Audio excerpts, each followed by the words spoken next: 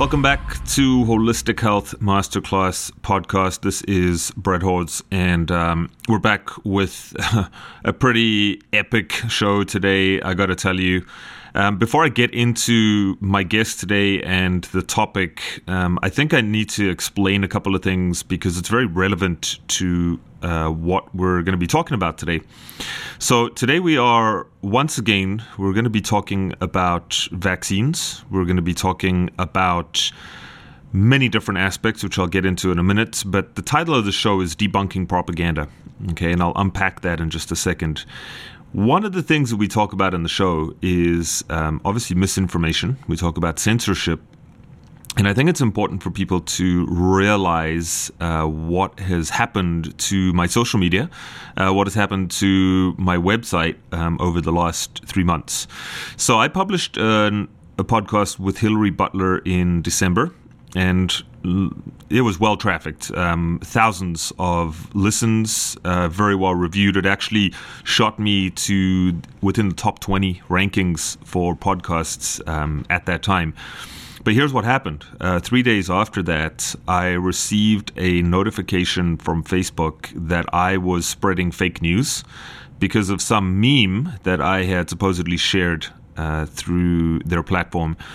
So I followed the links to the meme, and sure enough, I had never actually seen the meme before. I had obviously not shared it, and I wrote back to them basically saying, you own Facebook, it's your platform, can you please show me where I posted this?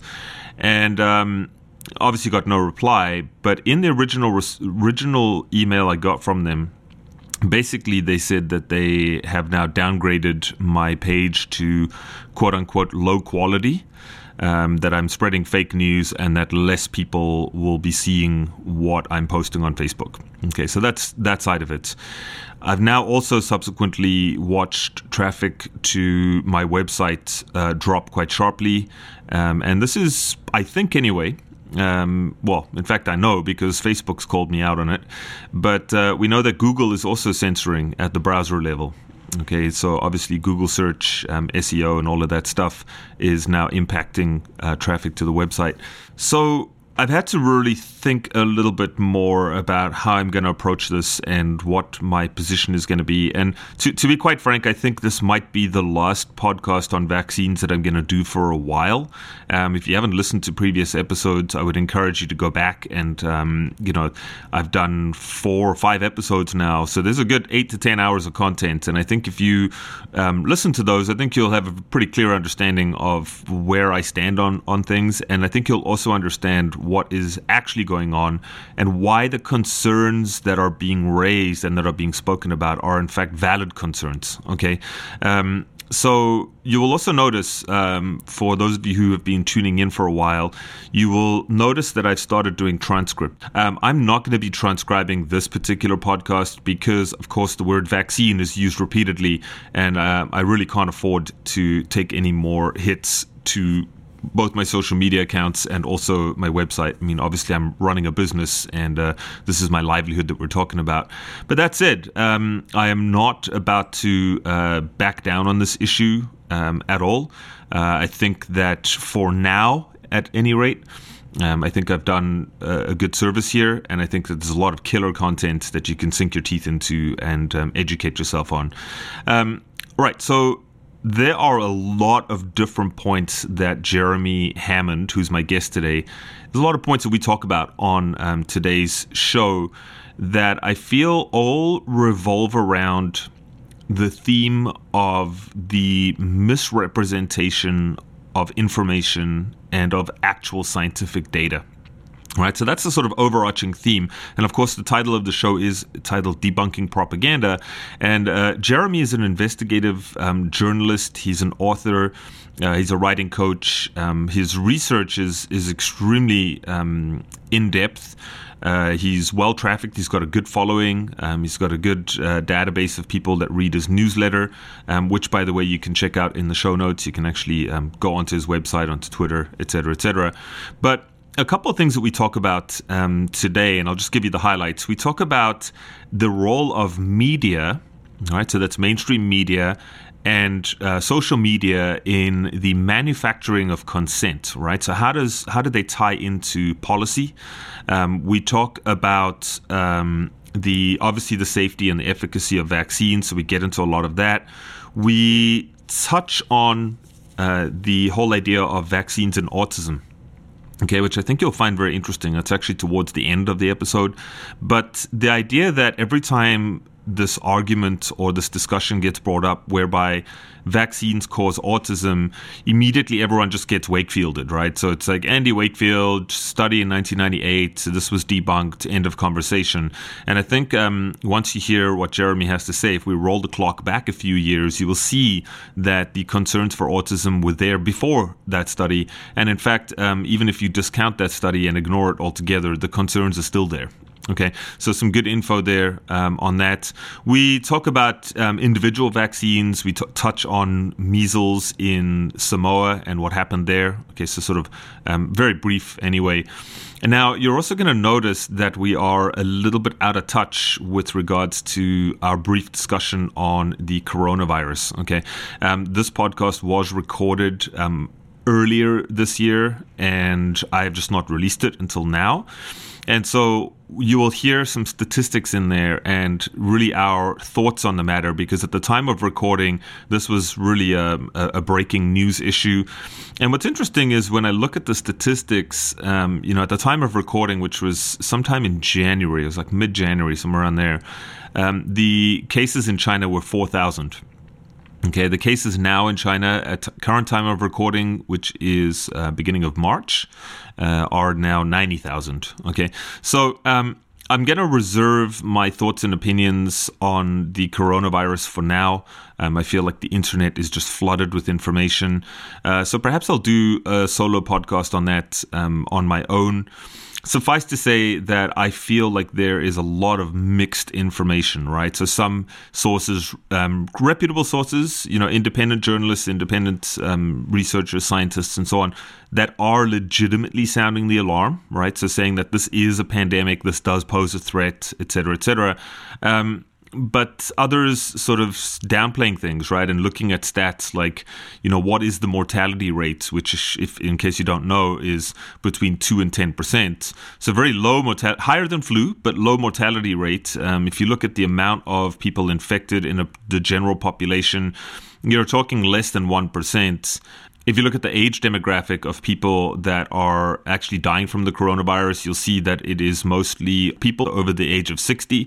You'll also see that oftentimes there are pre-existing health conditions and underlying factors that are contributing to that, right? So it's not actually the coronavirus on its own as the sole cause.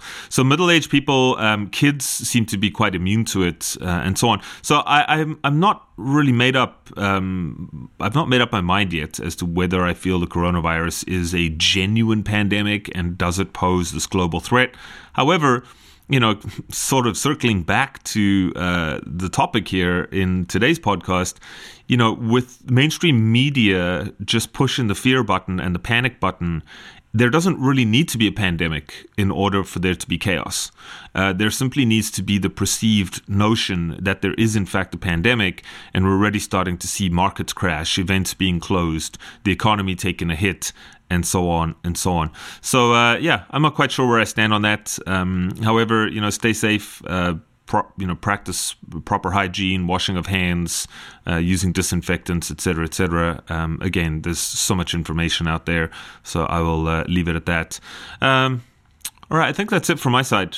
Welcome to the show, Jeremy Hammond, and I hope you enjoyed today's show. If you do, please share this with your friends, family, community, and subscribe and leave us a review. Okay, thanks for tuning in.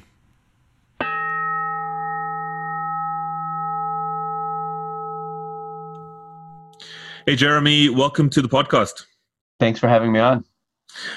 So I've been following you for a little while and reading a lot of your articles, which are just like really in depth, and you unpack a lot of stuff. A lot of that we're going to actually talk about on the show today. But for people who are perhaps not familiar with you or your work, how would you describe what you do? Well, essentially, I kind of specialize in debunking propaganda. So I just report what people are being told by the government and mainstream media, and then I take a step back and I look at what the facts are that are publicly available, and I just do an analysis and draw conclusions about how the facts, are so different from what we're being told. And I do that with a number of issues. I've done that with a number of issues over the years, from the economy to in the role of the Federal Reserve, and now a lot more on the vaccine issue. And so what's your sort of background or training, and like how did you get into doing what you do? Well, I started in kind of down this path right after 9/11, and so I had traveled to Taiwan right after 9/11. I bought my plane ticket like 2 weeks before the terrorist attacks, and then so I went there, and I was asking myself the question, why would people do this? And I consider myself more, aware of world affairs and things than most people. But still, was naive enough to ask that question. In my innocence and naivete, I was satisfied with George Bush's answer that it's because they hate our freedoms. And so I just really started. I got over there and I started researching and just kind of started, going to an internet cafe. I didn't have a computer back then, and digging into stuff, and became pretty evident pretty early. What was going on with U.S. foreign policy in the Middle East, and especially, the Israel-Palestine conflict, the U.S. role. That's my major book, is Obstacle to Peace, the U.S. role in the Israeli-Palestinian conflict. In 2008, I started my website, Foreign Policy Journal. And as I've said in more recent, to my focus to now almost exclusively the vaccine issue, because as a father, I became a father in 2012. And just doing my own research to be able to make an informed decision, as a parent, about vaccinations. I just started using my journalism training, kind of looking into the medical literature, which I'd gotten comfortable with already, just dealing with my own certain health issues. Just do my own research into, right in the medical literature. Go to PubMed.gov, whatever other resources are available, and just going straight to the source. And bypassing, what we're told on CDC information statements at the pediatrician's office or by the mainstream media, and just looking at the science. And, the more I just dug into the literature, about vaccines and their safety and effectiveness, and what we're told by government agencies like the CDC, the FDA, members of Congress, and by the media, the New York Times, Washington Post, the disparity it's like night and day. I mean, there's conflicting and irreconcilable differences between what we're told and what's in the science. And so that, it really caused me to just shift my focus. So that's really it. I'm just, I'm just a dad who reads a lot, do a lot of research. I've got, I have skills in research and analysis. And so I'm just applying those skills. I don't have any degree in journalism or anything. I'm just applying the skills that I have to where I feel they're needed. And so this is what I'm doing. And, I can attest to a lot of what you're doing, just in terms of the quality, because a lot, as we'll talk about today, the sources that you're using and the data that you're using to actually, frame up your articles and the research. As you said, it's night and day, and I agree with that. And, longtime listeners of the show who have listened to previous podcasts on this topic will also attest to that as well. But what I want to do is let's just sort of jump into the deep end here. And I sort of have a few key areas that I want to talk about today. And I want to keep us pointed to the larger theme here, which is sort of debunking propaganda. Okay, so we can sort of view all of these isolated topics through that lens. And really, let's just start from the beginning, because I think that one of the arguments that comes up repeatedly is this notion that vaccines eradicated all disease, and if it wasn't for vaccines alone, all of these diseases would still be around and we would have been wiped out as a civilization, blah, blah, blah. So let's just start with, roll us back to the 1930s, 1940s, when we really started seeing mass vaccination become more prominent, and what was happening around that time and what was happening before that time. Well, when vaccines were first invented, scientists had practically no understanding of the immune system. I mean, it's really, it's an archaic technology, and in my view, I would go so far as to say it's barbaric, because just scientists in the way that the vaccine industry is still functions today is still, they still accept the basic premises that they accepted way back then, in terms of, just in terms of FDA licensure, for example. They consider antibody titer. So, if they have a certain level of antibodies that they consider to be protective, they equate that with immunity. And that's just an assumption that underlies, how vaccines get to market. But that's not true. That just because somebody has a high antibody level doesn't mean necessarily that they're immune, or just because somebody lacks a certain antibody titer doesn't mean that they're not immune. And so there are all kinds of problems like that. Just the fundamental underlying assumptions that go into just the manufacture of vaccines. And their goals and intent. And so, if you look at the decline in infectious disease mortality in the 20th century, most of it, the vast majority of it, 90% of it, in fact, occurred before 1940, when there were any vaccines or even antibiotics available, to explain the decline. And so that's attributed entirely just to essentially an increasing standard of living. We had better sanitation, refrigeration, less crowding, nutrition, better nutritional standards, and people were just, eating better, better understanding of nutrition, better understanding of personal hygiene practices, all these factors, that affect, disease, mortality, and morbidity. And so, we kind of have this impression, my impression was always that, vaccines accomplished that. Mm-hmm. But then you just look at the data, and like measles is a great example where you see the decline in mortality happen before the vaccine was introduced. The vaccine was introduced in 1963. And, and most of that decline, in mortality occurred beforehand. The vaccine did succeed, was successful in measles. But that goal right there is not necessarily a wise goal to implement, because there's all kinds of other considerations. There's opportunity costs, for example, where measles is actually associated,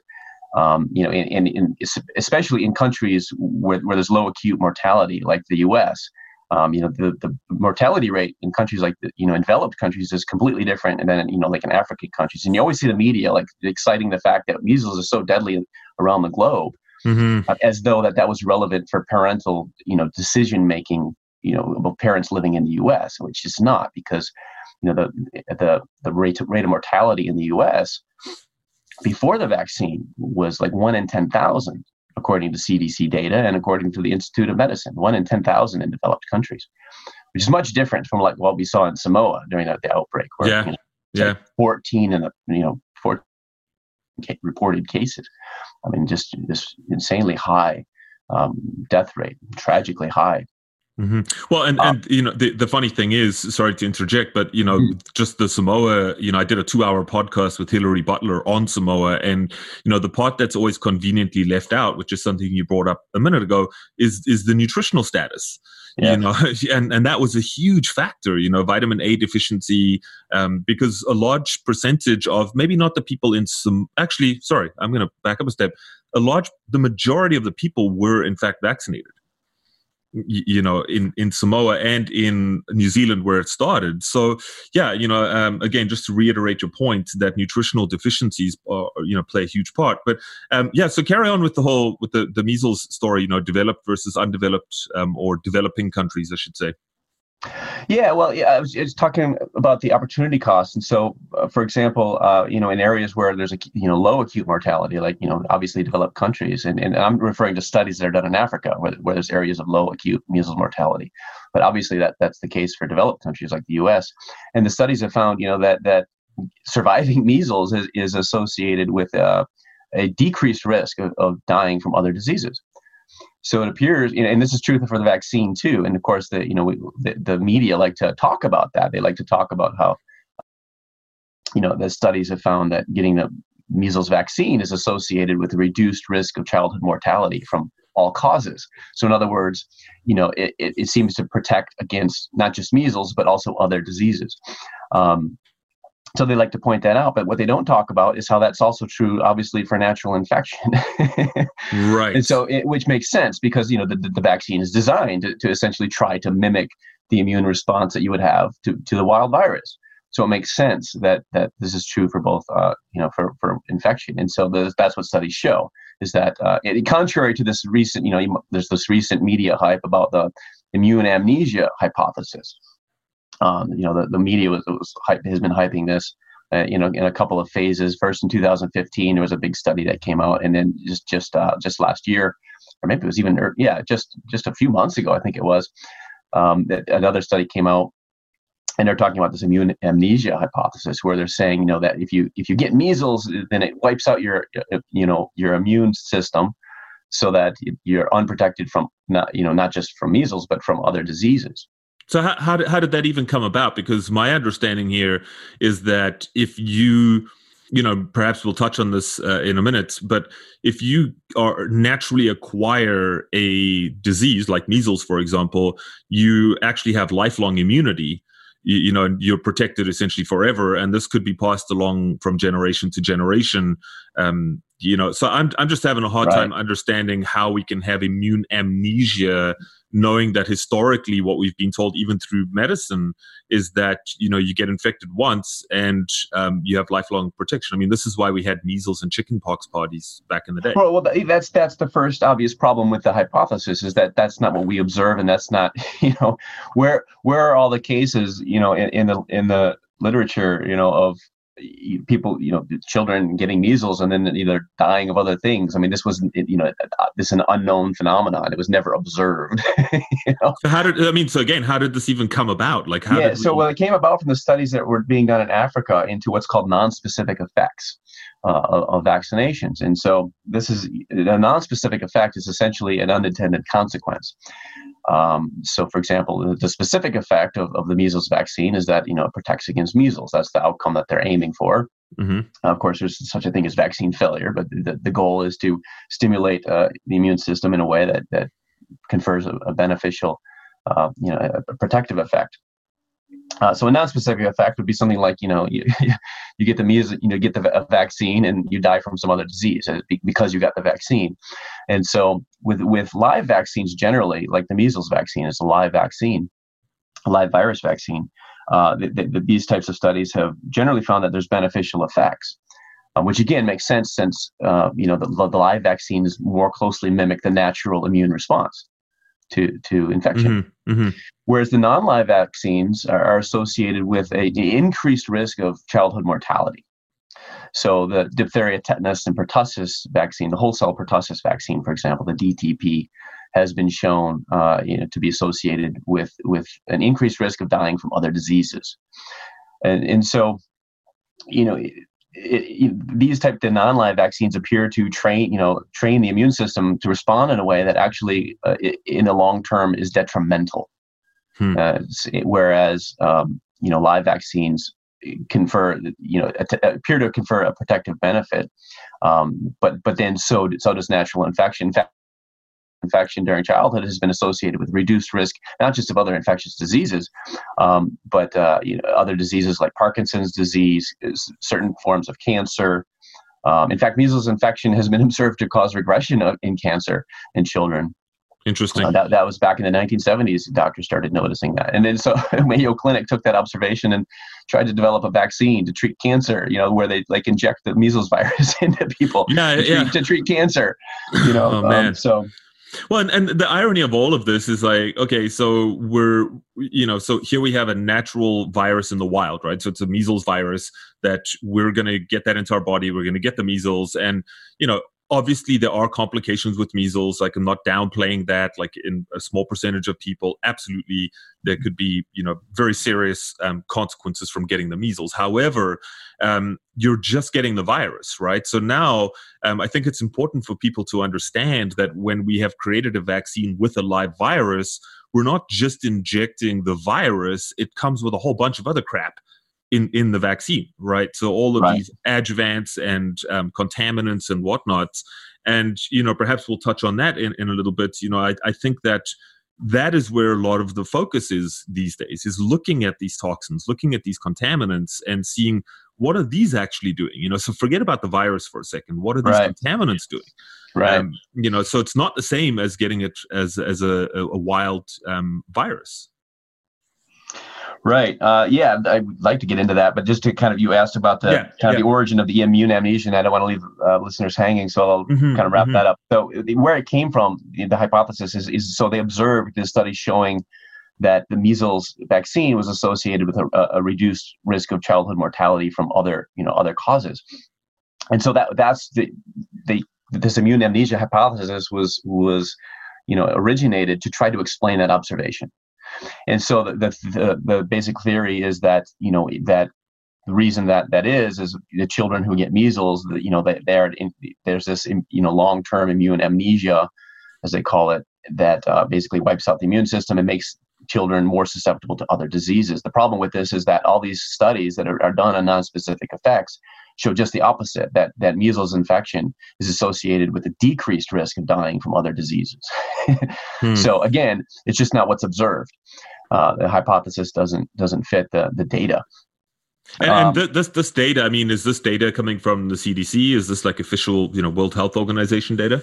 It's coming primarily from a team of researchers out of, I believe, it's Denmark, and who actually associated with a vaccine manufacturer over there. There's a pharmaceutical company. It's called I forget the name of it, but I think it's a Danish biopharma company that these researchers are associated with, and they've been doing this research, since at least the 80s, if not earlier than that.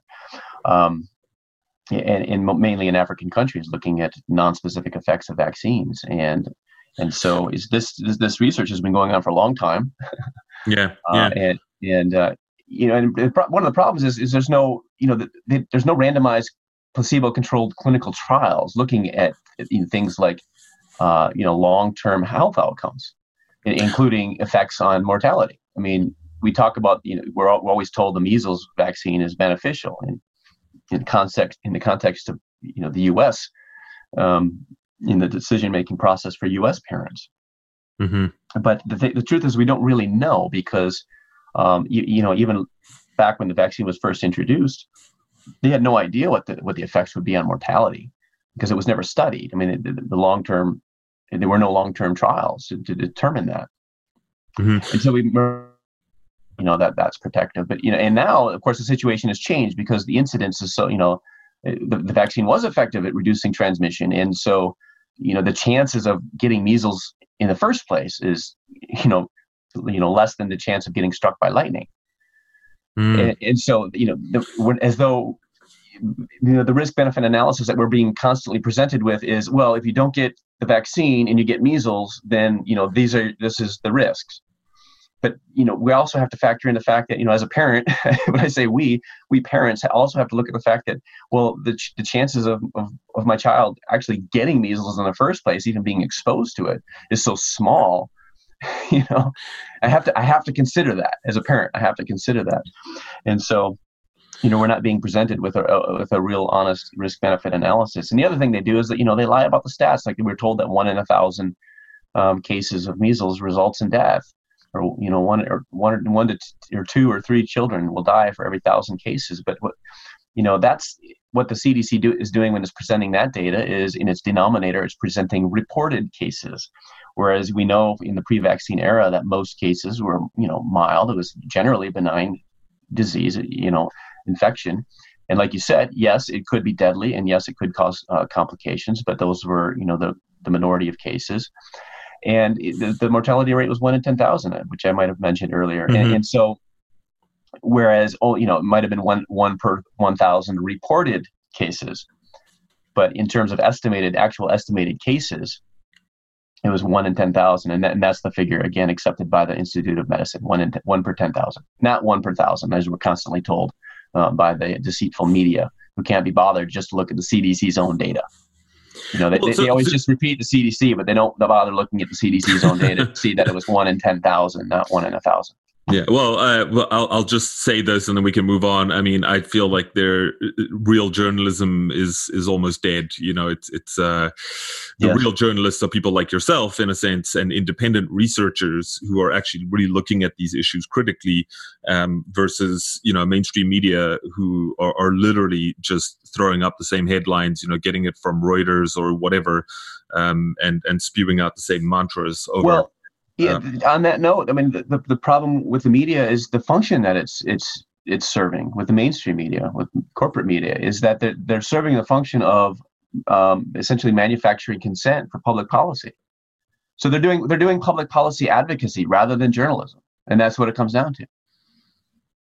And what I mean, like, I know the answer, but for our listeners, why is that? Why? What's going on behind the scenes that we don't know about? That's a complicated question, but in my view, from my perspective, it has to do with what I like to call the state religion. And I'm borrowing that term from Noam Chomsky, who's described the role of intellectuals in society.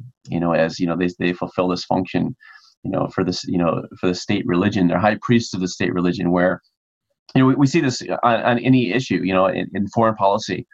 Where take the Iraq War and how the media really manufactured consent among the public for that war by lying, by relaying by parroting the government's claims about Iraq having weapons of mass destruction and operative links with Al Qaeda, and all the stuff that of course we know now has been proven was false, and I was writing was false before the invasion even happened. That's, again, goes back to my origins as a journalist and how I got started. It was one of the things I was writing about earlier, was how the government was lying to start a war. And so just in terms of the role of the media, that's the role that the media fulfill. And again, to borrow from Noam Chomsky, just the term manufacturing consent is another term I'm borrowing from Chomsky. Mm-hmm. and Edward Herman. They wrote the book Manufacturing Consent, the political economy of the mass media, and they talk about how the media in supposedly free societies. I mean, obviously, if you look at authoritarian countries, communist countries that where the government owns the media, mm-hmm. it make obviously there's no need to try to explain how the media serve a propaganda function when the state owns the media. But we're supposed to live in a democracy where we have a free press, and it's not supposed to work that way. But their whole book explains how the media in a supposedly society where we supposedly have a free press still perform that function of propagandizing. Mm-hmm. And so they talk about that in great detail. And that's true. Yeah, that's the role the media fulfill. Yeah, well, if I can add another layer, I mean, we have the government is essentially shining the corporate shoe nowadays. This is especially here in the West. I mean, the government caters to corporations is really what I'm getting at. Yes. And, the corporations own the media. Right. And so when you start going down that road, I mean, yeah, it might get a little conspiratorial or whatever people want to think, but that is how it is. And I think that's a huge factor, especially when you start bringing in things like censorship. Social media censorship is huge nowadays, and it's only getting worse in a sense. So just coming back to your point of manufacturing consent, I mean, one of the things I sort of wanted to get into this a little bit later in the show, but since we're talking about it, let's do it. We're seeing it from all angles now. And we're seeing that, the Googles, the Facebooks of the world, the Pinterests, together with mainstream media, together with pharmaceutical lobbyists lobbying the government, it's almost like this cohesive force that is just pushing one narrative forward. And it's very difficult to have conversations with people who have not looked outside of that narrative, right?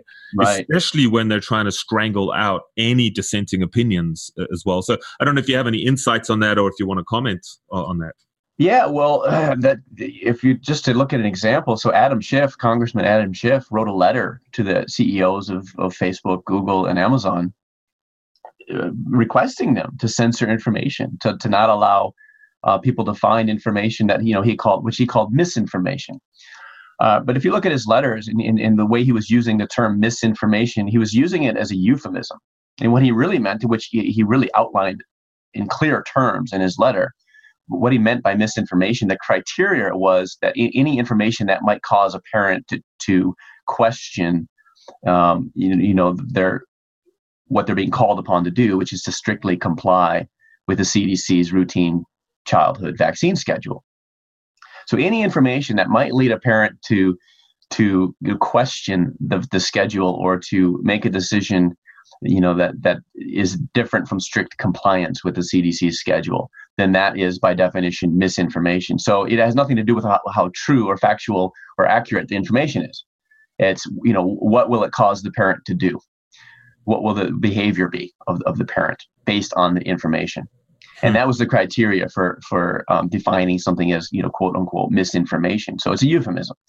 And then we see Google and Facebook and Amazon responding to that letter by doing exactly what Congressman Schiff called upon them to do, which is to censor information.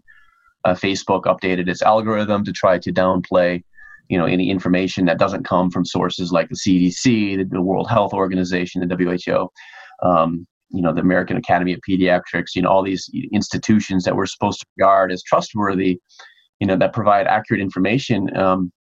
Whereas people now go to my page on Facebook and they see a warning, saying, this page posts about vaccines. If you want good information, go to the CDC. Mm-hmm. And if anyone reads my articles and I talk about how the CDC lies to the public, and I can quote studies in the medical literature, criticizing the CDC. For example, there was a 2010 Cochrane meta-analysis, which is basically a systematic review of the medical literature on the flu shot. And they went so far in their criticism of the CDC's recommendation as to, accuse the CDC of misrepresenting the science to support their policy. So, that's not me saying that. That's the prestigious Cochrane collaboration, which is an international, if people don't know, it's an international organization that doesn't accept industry funding, that specializes in what's called a meta-analysis or a literature review. And so, that's, it's not me, coming up with some conspiracy theory about the CDC lying. That's straight from the scientists and straight from the medical literature that the CDC deceives people. Yeah. And I mean, the crazy thing is, obviously when you get into public discourse on this topic, it is so polarizing. And I feel like people have made their minds up before they even look at anything else. And if you show them anything that that doesn't fit into their belief system, right, they automatically reject it, yes, and I think that people like yourself, people like Dr. James Lyons Weiler, who's a very, very esteemed researcher, the guy's like set up hundreds of clinical trials. He teaches people how to read scientific literature so that you can make sense of the stats. The guy's like been doing it for decades. You've got Del Bigtree, using only government data. Like he doesn't use any other data. And I think people gloss over that point, which is concerning. It's not like, as you said, it's not like Jeremy has some hypothesis and this is what I'm going to throw out there. It's like, no, we're actually looking at the real data. We're looking at the real science, and this is how we're presenting it. And unfortunately, people are just not seeing it that way, at least. Yeah, which is kind of crazy if you think about it. Well, again, going back to kind of the Iraq War issue, and that was really an enlightening experience for me because, as I mentioned, I was sending information home about how the government was lying, and I was just, I was doing things like, just citing UN because, of course, UN inspectors prior to 1998 were in the country in Iraq, monitoring its nuclear program or in its disarmament.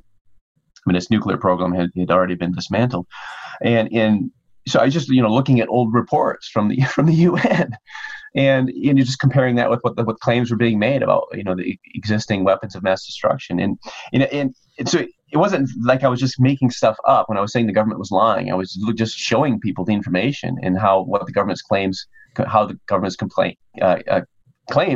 with known facts, but people were just so non-receptive to it. They just didn't want to accept that the government would lie to start a war, and I'm talking about, friends, family, people that I was sending these emails to.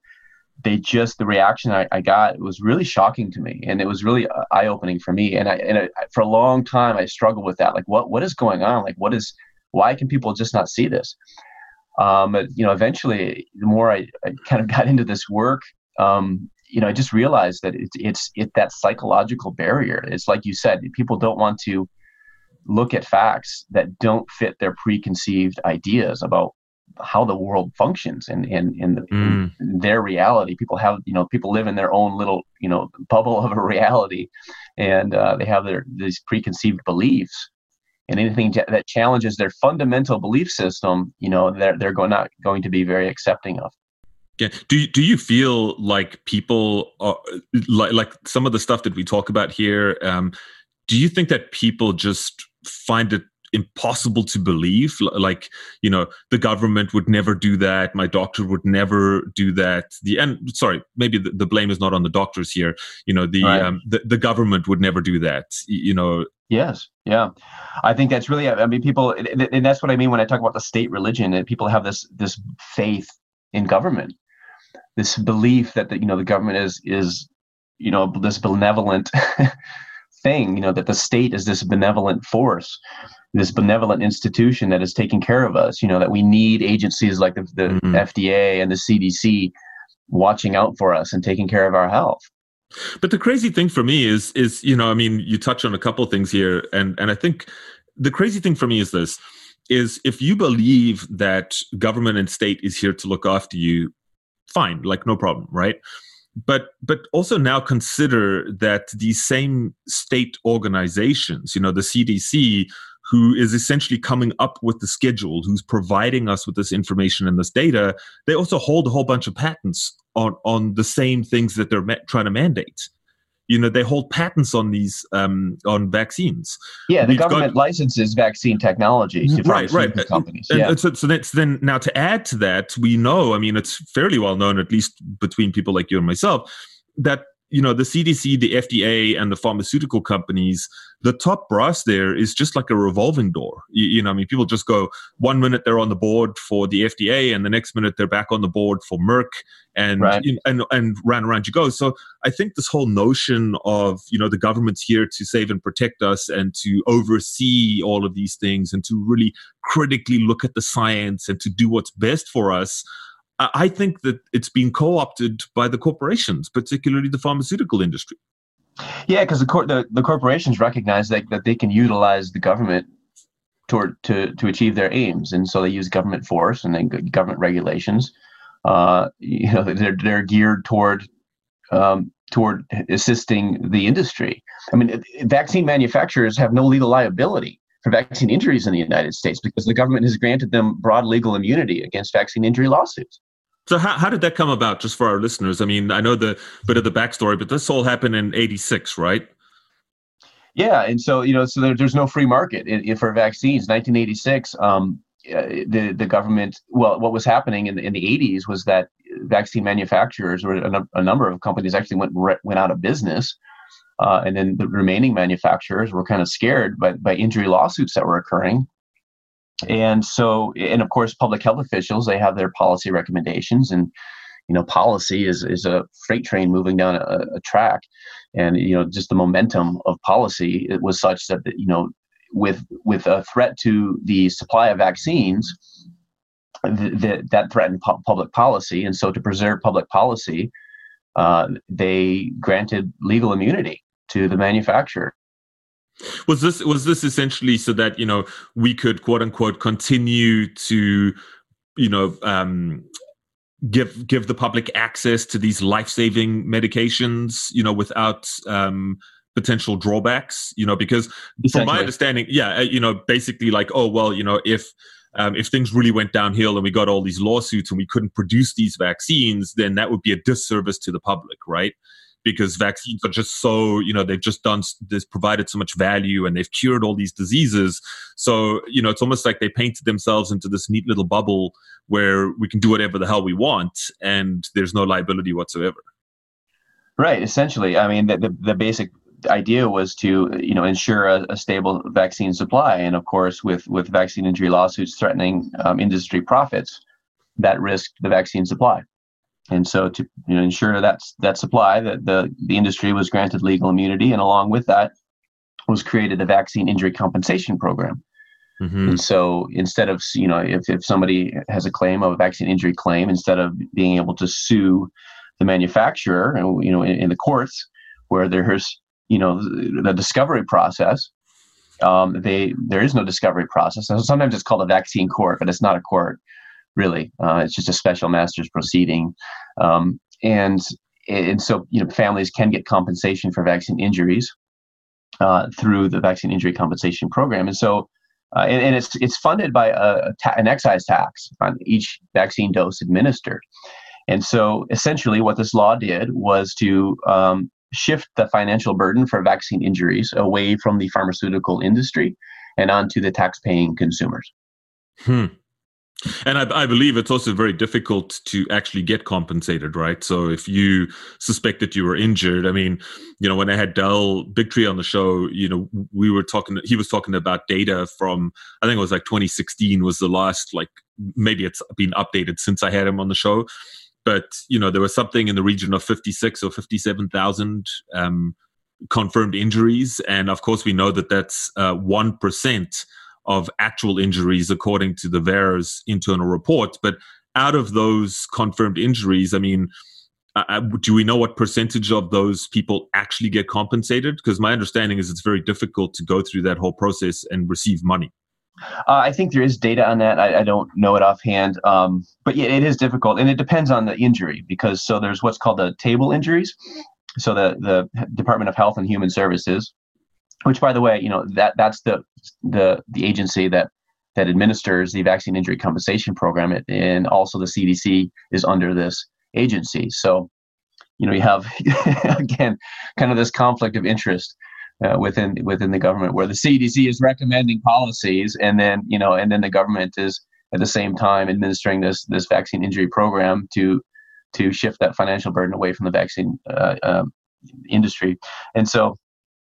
So they maintain this list of known adverse events that are causally related to vaccines, and so children who suffer one of those table injuries, basically the assumption is that the vaccine caused the injury unless there is some other more likely explanation. So when you say table injury, like just in lay terms, does this mean we're talking about something immediate, like it happened on the table? So Well, no, I'm talking about the table refers to the list that they maintain. So it's actually called the vaccine injury table. That's just the name of the list.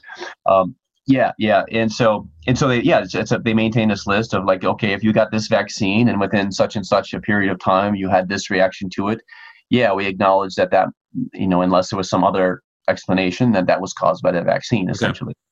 Okay. However, for non-table injuries, the petitioner has to essentially prove that the vaccine caused the injury. So the burden of proof is on them to show that's the most likely explanation, that there is no other plausible explanation for the event that occurred other than the vaccine. And so, and then a third way for things to go is the government can settle, which is the government's preferred way of doing things. And one of the reasons probably for that is because when the government settles a claim, they don't consider an acknowledgement that the vaccine caused the injury. So does that go on the record as being vaccine injured or no? Well, they would not consider it to be an admission of vaccine injury. Wow. So all these settlements that are floating around out there, I mean, again, I don't have any data or numbers on this. Right. So it'd be interesting to know what percentage of cases are simply settled out of court. I do know the majority. I do know it's really? The majority. Okay. Yeah, wow. I think it's something like 70% are settled as opposed to table injuries or non-table injuries. Okay, so just for our listeners out there, I think this is a really important point because I didn't actually know that, first of all. But what I'm understanding now as I'm sitting here talking to you is we've got only 1% of vaccine injuries are actually reported, first of all. That's according to VAERS, the Vaccine Adverse Events Reporting System, their own internal audit. So 1% of injuries are actually reported. And the majority of those injuries that are reported, 70%, are actually settled. Actually, probably they fall outside of that. So we're not actually getting the true numbers on vaccine injury is what I'm getting at. Right. And VAERS is a separate system from the VICP, so the Vaccine Injury Compensation Program. So just because just because an adverse event has been reported to VAERS doesn't mean that the family of the injured child petition for a claim under the VICP, for example. Right. So there's a distinction there. And just because somebody files a claim under the VICP doesn't necessarily mean that their injury was reported to VAERS. That's not necessarily the case either. So there's a distinction. So do you think, though, I mean, just to sort of pull all of this together, I mean, do you think that it's fair to say that the majority of adverse reactions or injuries are going unreported and uncompensated for? According to the studies that have looked at the question of, what is the frequency of reporting, the studies that look at that question, they all acknowledge that underreporting is a serious problem with the VAERS system. We see, and this is annoying and frustrating in a sense because, again, one of the big arguments that goes on out there is there's no proof to show that they cause injury. They're right. safe and effective. It's all we hear. Well, it's really easy to say that that there's no evidence that vaccines cause harm when there are no studies, examining the question of whether vaccines cause harm. And I don't want to overgeneralize when I say that. I mean, there are obviously safety studies, but again, the type of study matters, and the methodology of the study matters, and so we need to be looking at these types of questions. And the way the media, there's kind of this cognitive dissonance, and in the way where things are presented. And just to give an example of what I'm talking about. Yeah, please. When an observational study, which is basically you look at, it's usually retrospective. They look back at, like population data from, surveillance systems, or like VAERS, for example, or, data from healthcare networks or whatever, government registries, wherever they're getting the data from. And they just look at population data, and they design a study to kind of test hypotheses and things. This type of study is known as an observational study. And so, when an observational study finds some benefit or some lack of association between vaccines and harm, and it's touted as though that was, essentially proof, that's trustworthy. We can rely on that data and the findings. Whereas if an observational study finds, an association between a vaccine and a harm, then we're reminded, well, it's just an observational study, and an association doesn't necessarily mean causation, right? And so there's this cognitive dissonance, and this is why the randomized placebo-controlled trial is considered the gold standard for safety studies, because with observational studies, there's all kinds of confounding factors, and it's very hard to control for all the innumerable variables and other factors. And so that's the whole purpose of a randomized controlled trial, is to be able to control for all the variables except for one, the variable that you're testing, right? And so without randomized placebo-controlled trials, it's very hard to actually know what the true rate of injury is. And when they haven't done long-term trials looking at health outcomes, they do. Again, just in terms of FDA licensure, they don't even look at outcomes. They don't even look at target outcomes. They just, for example, they can just take, well, if the vaccine causes the immune system to produce a certain level of antibodies, we're going to equate that with immunity, and we're going to call that protection. And we're going to say, so this vaccine is effective. Well, that's called, which is essentially scientific fraud, because antibodies are neither always sufficient nor even necessary for immunity, right? Right. So, well, and that's really looking at the efficacy side of things, right? But right. Coming back to the safety side of things, I think it's important to remind our listeners, especially those who have not heard this before. You talk about randomized control studies, with the placebo. It's important to point out that there has never been a study done with an inert placebo. So perhaps you can expand on that and explain that a little bit to our listeners. Yeah, usually not. There are studies that rarely they do use an inert placebo. Like for the HPV vaccine, I think there was one trial of all the clinical trials that did use an inert placebo. but typically not. Typically, they don't use an inert placebo to do vaccine trials for licensure purposes. They use an active comparator. So, for example, they'll use another vaccine. So, for example, Gardasil 9 was compared against Gardasil, or they're given like an injection of aluminum or something, so that which is a neurotoxin, and so so what that does is it conceals the true. They consider that the purpose of a control group is to kind of have a background rate of adverse events, right? Like what's normal in the population in the absence of the medical intervention. So just to pull that together, so that I'm clear, but also just for listeners in very simple terms, if we're comparing, let's say, if I'm going to compare smoking cigarettes to smoking cigars, right, and I want to look at lung cancer, and the cigars are my control, I can say, well, look, in the normal population being those people who smoke cigars, right? They have 10% rate of lung cancer, and the people smoking cigarettes over here, they also have 10% rate of lung cancer. So therefore, there's no difference, right? It's right. Perfect. There's no increased risk, no increased relative risk, and that's the problem. They're looking at relative rather than absolute risk. So they're looking at the risk of Gardasil 9 causing an adverse event compared to Gardasil causing an adverse event. So they're not looking at the risk of Gardasil 9 causing an adverse event compared to girls who didn't get any vaccine, having the same adverse event.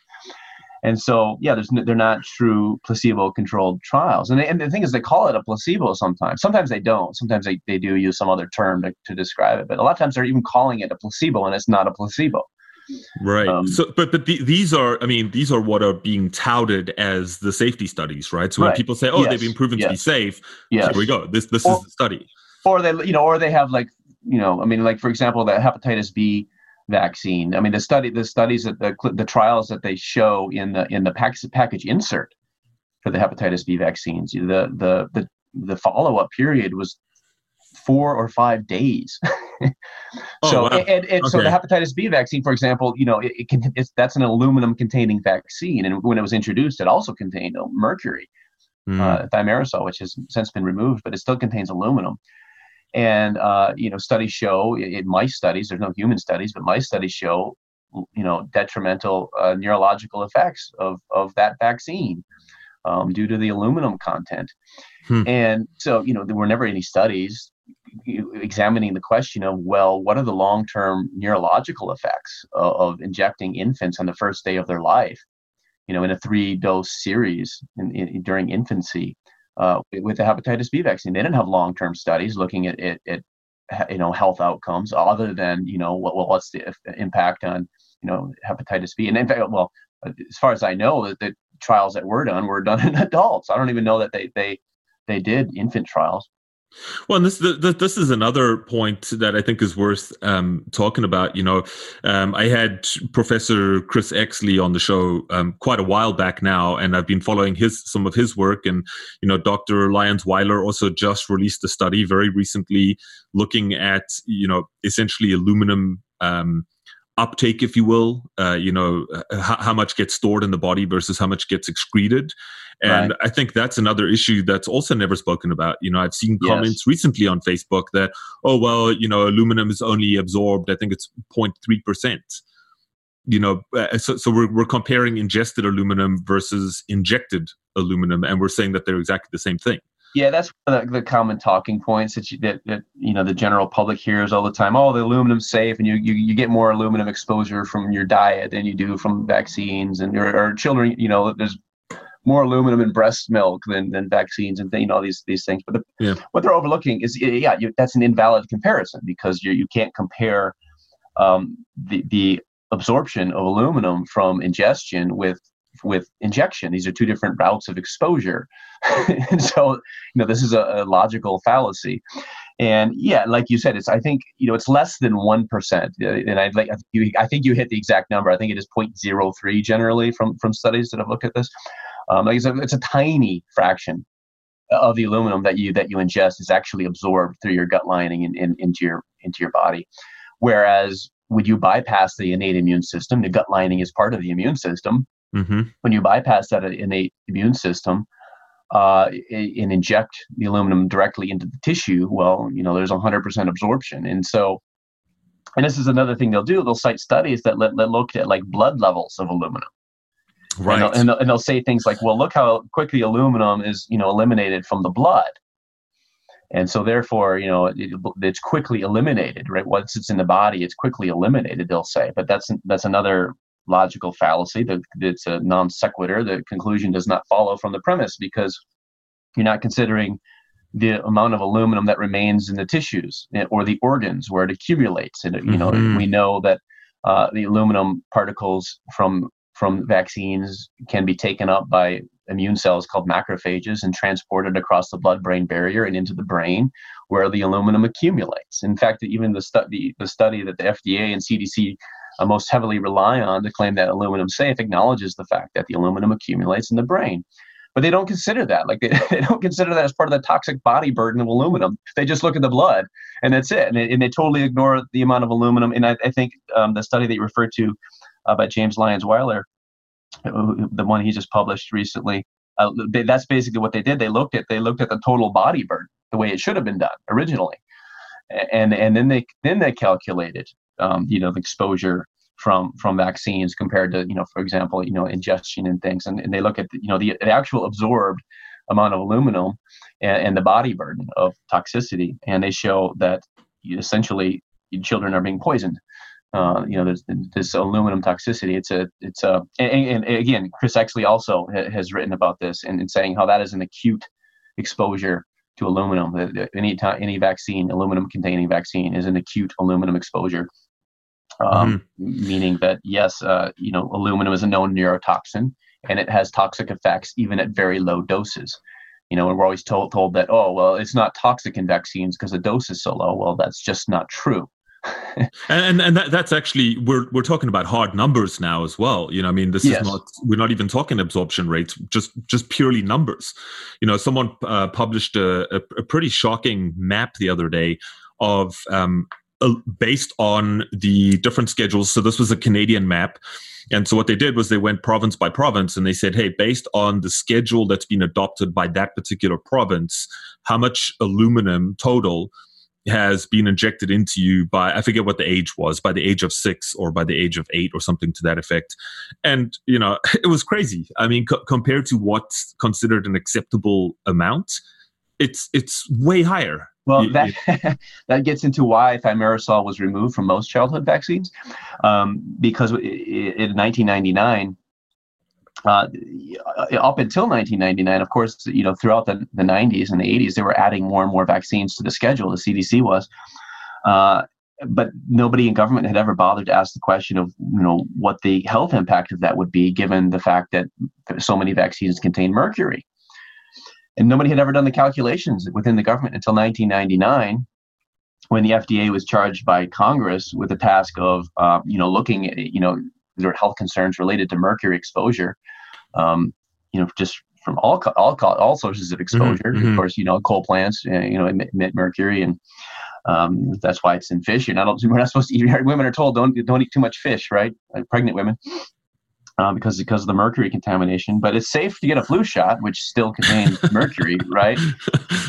Man. But anyhow, back in 1999, the FDA, they just queried the vaccine manufacturers about the mercury content, which vaccines contain thimerosal and in what amounts, and the FDA finally got around to doing the calculations, and figured that the cumulative levels of mercury that children were being exposed to by the CDC's schedule exceeded the EPA's own safety guidelines for mercury exposure.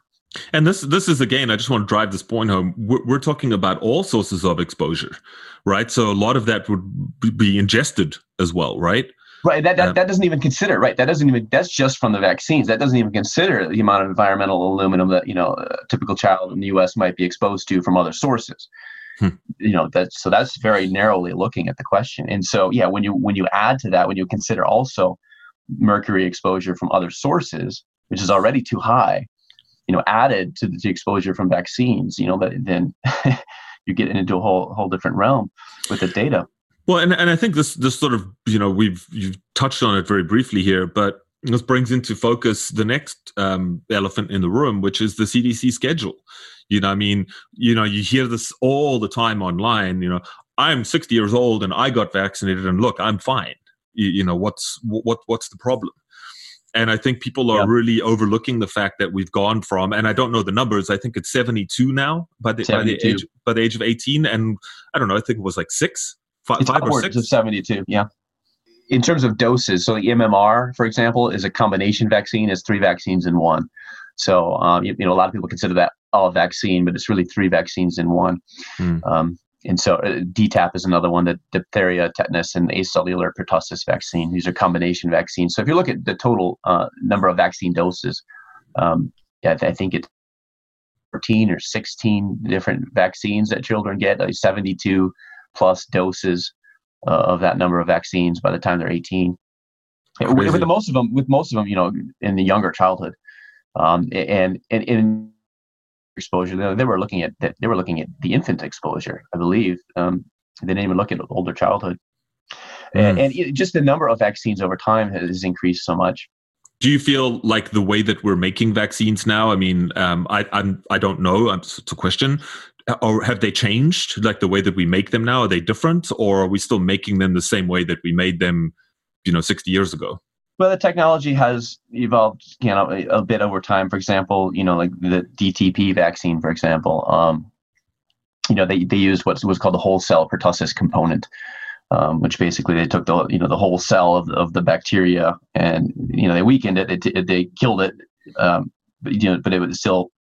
It still had the the proteins that would cause the immune reaction, and so. But the whole cell that was one of the vaccines that was causing a lot of injuries, where the companies were being sued for DTP vaccine injuries, and so they developed what's called an acellular pertussis vaccine, where they just take certain antigen components of the bacteria, and they include those the whole cell.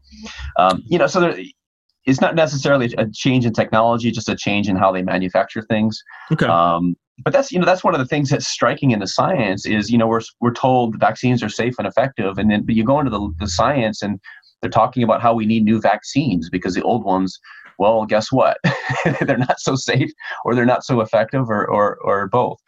The flu shot is a good example of that. Where you go into the literature and there's all kinds of talk about the need for what they call a universal flu shot because the existing influenza vaccines are so highly ineffective. Aren't they negatively affected? I think I read that somewhere recently. It's like it's actually like a 44% negative rate, like in terms of you're more likely to get injured or have some kind of complication with the vaccine. Last season's influenza vaccine had a negative effectiveness against the H3N2 influenza virus. So what does that mean? According to the CDC's own data. Wow. So yes, in other words, if you got the flu shot, you had an increased risk of being infected with that particular strain, which happened to be the strain that came about toward the end of the season that was causing so much morbidity. So, causing people to be hospitalized and, potentially causing death. Wow. But the flu shot, I mean, itself, I think this year's flu shot, so we're talking now early 2020, I think it was only 9% effective, if I'm not mistaken. And usually it hovers between around the 40% mark, 40 to 50% effective. Is that right? Yeah, it's generally quite low. I mean, less than 50%, in an average year. The Cochrane collaboration, again, in their systematic, the most recent one, in 2010, they estimated it took 100 people to be vaccinated to prevent one case of the flu. Oh, wow. The more recent one in 2018, I think the number was 71. So it's called the NNT, the number needed to treat, or in this case, the number needed to vaccinate. So you have to vaccinate 71 healthy adults in order for one of those adults to see a benefit from it. So wouldn't people use that as a reason to then vaccinate people? Well, the way I like to look at that is, so for every 71 people who are vaccinated, 70 of them are unnecessarily exposing themselves to harm from the vaccine. And harms from the flu shots, over the years, because every year is a different vaccine. They manufacture it differently, has different antigen components every year. And they're guessing, But there's no basically. time every season from the time that they decide how they're going to manufacture the vaccine to the time they put it on the market. There's no time to do clinical trials. Right. And so what's happened is certain vaccines over the years have caused serious problems. So, for example, the 1976, I think it was the swine flu pandemic, that the PH1, and I forget the strain, but that particular vaccine was associated with an increased risk of what's called Guillain-Barré, a paralytic disease that resembles polio. So people become paralyzed. In Europe, one of the pandemic influenza vaccines was associated with narcolepsy, which is a sleep disorder where essentially you're part of your brain that kind of regulates the sleep-wake cycle. It just becomes dysfunctional, and people driving at the wheel will fall asleep, or in the middle of an office meeting or something, they fall asleep and they have uncontrollable sleepiness. So that's narcolepsy. In Australia, one of the influenza vaccines was withdrawn with one flu season. The campaign ended because it was causing so many cases of febrile seizures among children. Oh wow! There is a record of harms from influenza vaccines, and again, the thing is, it's kind of a crapshoot every season because the vaccine is manufactured anew every season. It's a different vaccine manufacturer. And so the 2009, 2010 season's influenza vaccine has been associated with an increased risk of miscarriage among pregnant women. Is another example. Wow. Yeah, the list keeps on going on. And right. the irony of all of this is that we're told that out of all of the shots that you could possibly get, the flu shot is the safest, right? Because it's just a flu shot. Flu shot is, among all the vaccines, is reported the most to the adverse event reporting system. And I don't think most people know that, to be honest. I mean, I can just drive down the street in my town and there's literally signs on the road outside the drugstore, free flu shot, come on in. It's I think people still see it as benign. People are, that's what actually one of the problems is people are administering the flu shot and they don't know how to administer it properly. And so that's causing a lot of shoulder injuries. That's actually the number one adverse event that's reported to VAERS for flu shots is shoulder injuries because they're not being administered properly. Oh man, who would have thought? I know. So I know there's probably a question that is on everyone's mind since it's happening right now, and I don't want to put you on the spot. So just feel free to share as much as you know. But this whole coronavirus outbreak that's currently going on right now, coming out of China, what's your take on that, and what do you know so far? Well, I honestly haven't followed that very closely. Just so busy. Which is totally cool. Yeah. And it's one of those things. Obviously it's on my radar, but I haven't had time to really dig into that and look at it very closely. Just because I've been so busy with other things. I just put out a pretty major article on the measles issue and just responding to a New York Times article that's providing a risk benefit analysis of measles. So I haven't really followed that very closely. Okay. But my take on it, just immediately from without even knowing too much of the details, is we there's always these periodic scares, right? I mean, with SARS, with pandemic influenza viruses, and I just noticed on Netflix the other day. Yep. there's that Netflix series, that movie, or it's actually about the flu pandemic. And the thing is we're supposed to believe that a flu pandemic is more deadly than the seasonal flu, but it's historically not. In fact, 1918, which they always cite, was an outlier. It was unusual in the sense that that mortality was so high. But there's been a study done looking at influenza pandemics over the years, and typically the pandemics are less less harmful than the regular seasonal flu, as an example. And part of the problem is you have agencies like the World Health Organization, which have conflicts of interests, and they were really responsible in many ways in hyping the pandemic. I think it was in 2009. And just causing this mass public scare to get people vaccinated. Right. but then, then of course the public finds out that the people involved in that WHO policy were had ties to the industry and all these conflicts of interest and things. And so, that's the first thing I'm wary of and cautious of is how serious really is the threat to begin with, because they have a tendency, and of course the media likes to hype the threat. And I'm not saying that in this case the coronavirus is not a serious threat. I'm just saying initially, without having the data in front of me, I'm skeptical of any time one of these threats come around. Yeah, and I think you're right to be skeptical. I mean, I have been looking into it, and I definitely don't want to spread any sort of misinformation because I don't have all the answers at this point. I don't think anyone does. But I think you're right in terms of the fear mongering and the overinflation of the issue. When you look at the numbers, so you look at the numbers like now. I mean, headline news, right? This was in Canada, like literally yesterday, I think, or the day before. We have a possible case. Do you know what I mean? So it's a possible case confirmed. I think it was worded like that. And it's like, they haven't even got the results back yet. They don't even know if it's for real, but it's one person that could potentially have it. But that's headline news, media alerts. It's like your phone is blowing up because of it. And, again, not to downplay anything, but I think when you look at the numbers of people that have been infected, someone did publish these stats. First of all, the larger population in China, I mean, 1.4 billion people. You look at the amount of people that have been infected at time of recording, I think it's around 4,000 people. And then you just keep going down, down, down from there. And the mortality rate is actually very, very low. And as you pointed out, a lot of people have said what you've said. They're like, okay, this is typical for pandemics, if it is even a pandemic at this point.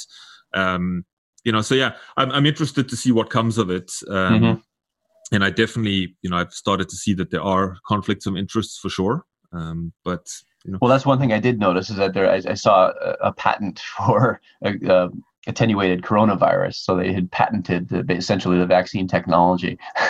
so that technology is there, and they're just waiting for a use for it to be able to profit from that technology, right? So that's another factor.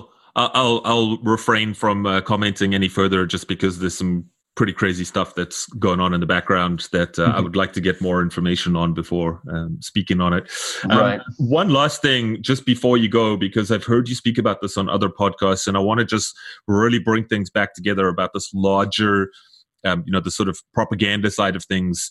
And you explained it so well on another podcast, so I want to get your take on this. But the whole idea, vaccines don't cause autism, right? That's like the big elephant in the room. Everyone talks about it. Right. And of course, the person whose name always comes up is Dr. Andy Wakefield. And everyone will just go straight back to, when was it, 1998, whenever it was. Yes. And just say, oh, well, it was debunked in 1998 and end of conversation. It doesn't cause autism. So perhaps you can sort of, how did that even come about? What work was he doing? Perhaps sort of unpack that a little bit for us. Sure. Actually, just to kind of segue into that from our prior conversation about the CDC schedule, the CDC schedule, this is one of the things in terms of safety, safety studies. There are no studies that have examined the CDC's schedule and its effect on health outcomes. There's studies on individual vaccines, but there are no studies onto the cumulative effects of all the vaccines administered according to the CDC's recommendations. And so without that type of study, they're relying on observational studies, again, which we already discussed, some of the problems with observational studies. And just to give a really clear example of what's called a selection bias in an observational study is a study came out in 2015 that confirmed that parents of children with an older child who has autism, with the younger child with younger siblings, they don't vaccinate for MMR at the same rate. So parents, with the older sibling has autism, the younger sibling, there's a decreased rate of vaccination among them. Is this because of genetics, like the genetic side of things? Well, so the parents recognize that there might be a genetic there's a genetic variable. I mean, it is strongly, in many ways, we're told that it's a genetic disease a lot of times, and that's untrue. And the genetics is a factor, but the environment is another huge factor. And so there are environmental factors as well in the development of autism. And so, parents recognizing that that a risk might run in their family, since the older child has autism, they're less likely to do the MMR vaccine with the younger child. And so this creates a selection bias, a healthy vaccinee bias, essentially, where you get, you can't interpret the results of, for example, if they compared cohorts of children who received the MMR vaccine with children who didn't, and drawing the conclusion that, the children who got the MMR vaccine are not at an increased risk of autism. Well, that's an invalid conclusion. And the valid conclusion would be, children who get the MMR vaccine children who skip the MMR vaccine are more likely to be, diagnosed with autism. So they're pooled within the quote unquote unvaccinated cohort. And so that's a selection bias that invalidates the conclusion that there's no greater risk for children who receive the vaccine. Just to kind of give just an example. And so they're relying on these observational studies. And in fact, the CDC looks at, on its website, vaccines do not cause autism is the claim it makes in the headline on its website. And they cite a number of observational studies plus an Institute of Medicine review that pointed out that observational studies cannot exclude the hypothesis. And so getting to the question about the 1998 study, that whole narrative is false. The whole narrative is false. So first of all, that study never claimed to have found a causal link between the MMR vaccine and autism. In fact, they explicitly stated that they did not show a causal association and that further studies are required. They simply hypothesized that there might be a link based on the reporting from parents and the doctors, of concerns about the fact that their children regressed following the MMR vaccination.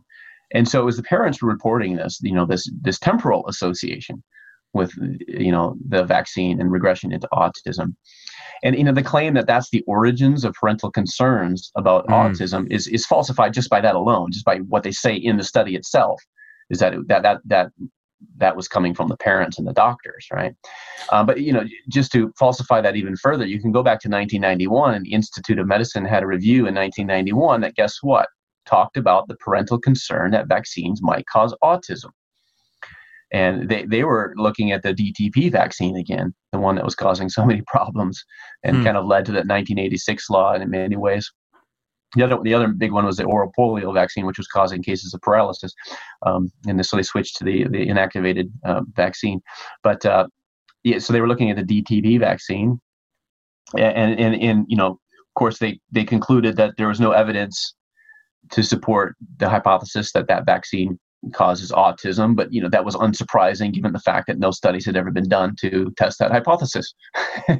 Right. So just if I can just interject just for our listeners here, and so that I'm clear on understanding this, the autism, vaccines cause autism narrative. I think a lot of people believe that it stems from the whole Andy Wakefield 1998 that era, but what you're saying is that it actually is the concerns were there long before.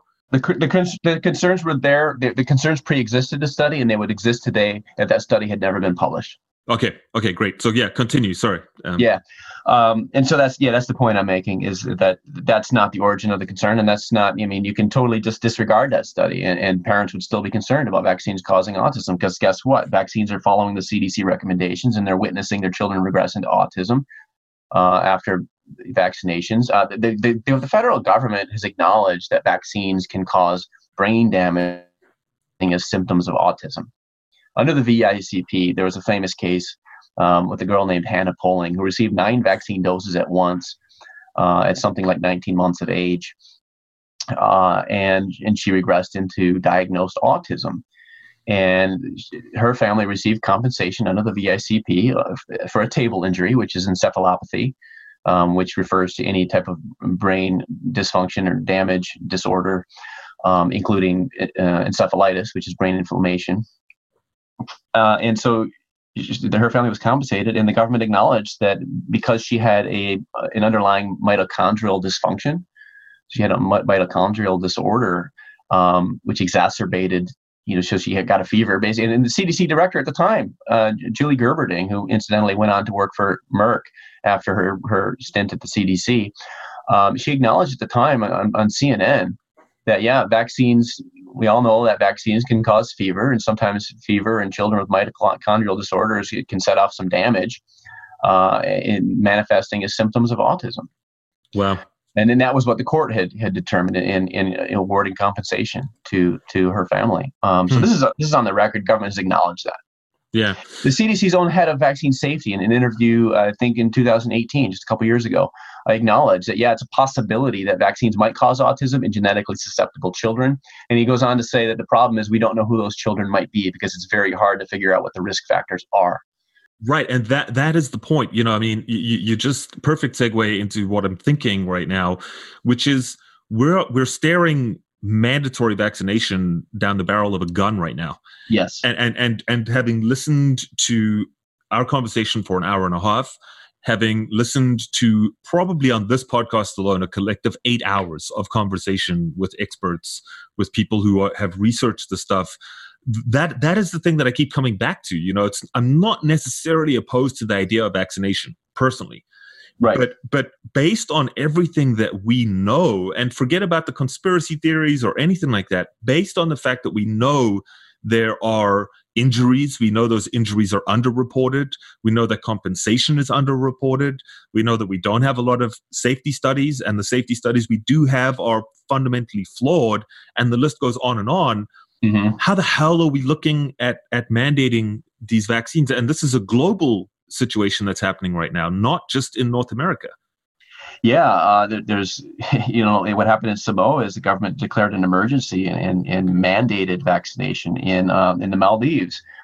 There was a bill, I don't know if it's been passed or not, but there was a bill to mandate vaccination so children would be forced to receive all the vaccines, recommended by the government agencies, which, by the way, includes the DTP vaccine, which, again, is associated with an increased risk of childhood mortality. And so they're mandating these vaccines. And this is a movement. And the scary thing about that is that bill was hailed by the United Nations Children's Fund as as progress. Well, essentially it would outlaw informed consent. That's what the bill would do. It would outlaw informed consent, and so outlaw the exercise of informed consent. Assuming that the choice that a parent might want to make might be to not strictly comply with the government schedule. And so that's what we're up against right now. We're in a fight for our health and our freedom right now. Yeah. People aren't aware of what's going on. People are being told vaccines are safe and effective, and there's no legitimate reason not to strictly comply with the CDC schedule. Well, that's ludicrous. The legitimate reasons to question the CDC schedule and to choose for a parent to choose not to strictly comply. Look at the hepatitis B vaccine. They don't do it in Britain, and you know why? Because, I'm thinking of the varicella vaccine, the chickenpox. They don't do it in Britain because the government on its own website states the reason why they don't do that. They basically, in other words, they don't put it in quite these words, but they say, well, the U.S. is doing this experiment where that might actually cause a shift in the risk burden towards older people with whom the virus poses a greater risk of potentially deadly complications. So it might not be a good idea. And so they're kind of waiting things out to see how it goes. So that there's a legitimate reason not to do not for to avoid mass vaccination for varicella. The hepatitis B vaccine is another one that just jumps immediately to mind, where there's definitely a legitimate concern of parents are being told that they should vaccinate their child and at day one, regardless of whether the mother is a carrier. This is a virus that's primarily transmitted through sexual intercourse or through shared needles among drug users. So for parents to kind of question that and wonder, well, what really is the necessity of me giving aluminum, among other things, and what's the purpose of that? If the mother's not a carrier and there's no close household contacts that are carriers, then what is the point of that vaccine, and how does the risk benefit analysis really work out there? And the CDC's reason for recommending that is basically because they were having a hard time getting the target populations of high-risk individuals, high-risk adults, to get the vaccine. And so to increase vaccination rates, they said, well, we're not going to give people the choice anymore. We're just going to recommend that every infant, universally get the shot. And, you could go on and on and on with the legitimate, questions parents have and legitimate reasons parents have not to strictly comply. And the fact that the media just won't acknowledge this and the government just won't acknowledge this, that yes, there are legitimate concerns about vaccine safety and vaccine effectiveness. And if that right there is just so striking, just the refusal to even acknowledge the legitimacy of, really science-based, hardcore data-based concerns. Yeah. Well, and then when you double down with that, we haven't even spoken about it. We've obviously touched on it, and I don't want to get into it, but there's still a huge. I don't want to say, it is a majority actually. The large majority of people still believe that unvaccinated people pose a major threat to the world, but also to their vaccinated children and themselves.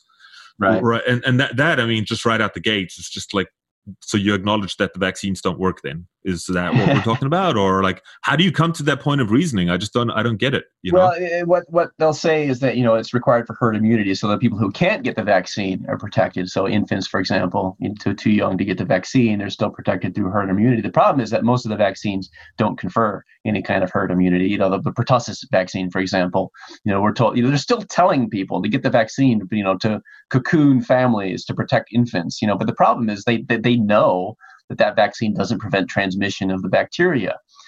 And so, in fact, it might increase the risk to infants because older children who are getting the vaccine can be those children who do get the vaccine are less likely to be symptomatic. And right. So, they don't asymptomatic carriers, basically, right? Where if they were unvaccinated, the child would be more likely to have symptoms, and then the family would realize, well, we need to keep Johnny away from the baby. Right. And so they're asymptomatic carriers. And so, there's actually increased risk to the infants because the families aren't even aware that the bacteria is circulating amongst the family. Wow. Of course, this goes for elderly folks as well, right? Getting their shots and then visiting newborn babies. Right. And they think they're protected and right. There's this human herd immunity and there's no herd immunity for that vaccine. And I mean, we could even talk about measles and herd immunity, but that's another hour and a half. No, that's what I mean. Like I've spoken about the topic of herd immunity. So for those of you listening out there, if you want to go back and check out some other episodes, I've spoken at length about it, which is why I didn't want to take up more of your time, Jeremy, and extend this into a 4-hour Joe Rogan style marathon podcast. So I think let's actually just wrap it up there. And thank you so much for your time and a great discussion. Of course, I do feel like we could probably chat for another 2 hours because there is so much to talk about. But yes. I'm hoping that we, especially for our listeners, to just sort of like, I hope that we hit a lot of the key points. Especially again, we are talking about mandatory vaccination. It's happening. Right, it's happening. It's happened in certain places. It's coming en masse now, which is it's kind of frightening in light of what we've spoken about. And yes. So I just want to thank you for coming on the show and for also for being a voice out there, and for taking your time and digging into the research and presenting it in a way that people can understand it. So thank you for the work that you're doing. Well, I'd like to thank you. Because that's needed, it's definitely necessary. So thank you. And just for listeners who'd like to follow my work, please. They can head to my website, www.jeremyrhammond.com. So I use my middle initial there, jeremyrhammond.com. And just there's a form right there at my homepage. Just sign up for my newsletter and stay updated with my work. Mm-hmm. Awesome. And I'm going to throw that link down into the show notes. And of course, Jeremy, if there's any other place, whether that's Facebook or social media or anywhere else, you and I can just talk off air and I will put all of those things into the show notes for this episode. Okay. Great. Thank you. Awesome. So thanks for tuning in, everyone. I hope you enjoyed another episode. And as always, if you did, please consider sharing this, leaving us a review, subscribing, doing whatever you can, essentially, to continue this conversation and to get important information out there like this, and to bring guests like Jeremy onto the show. So thanks for tuning in, and you have yourself a beautiful day wherever you are.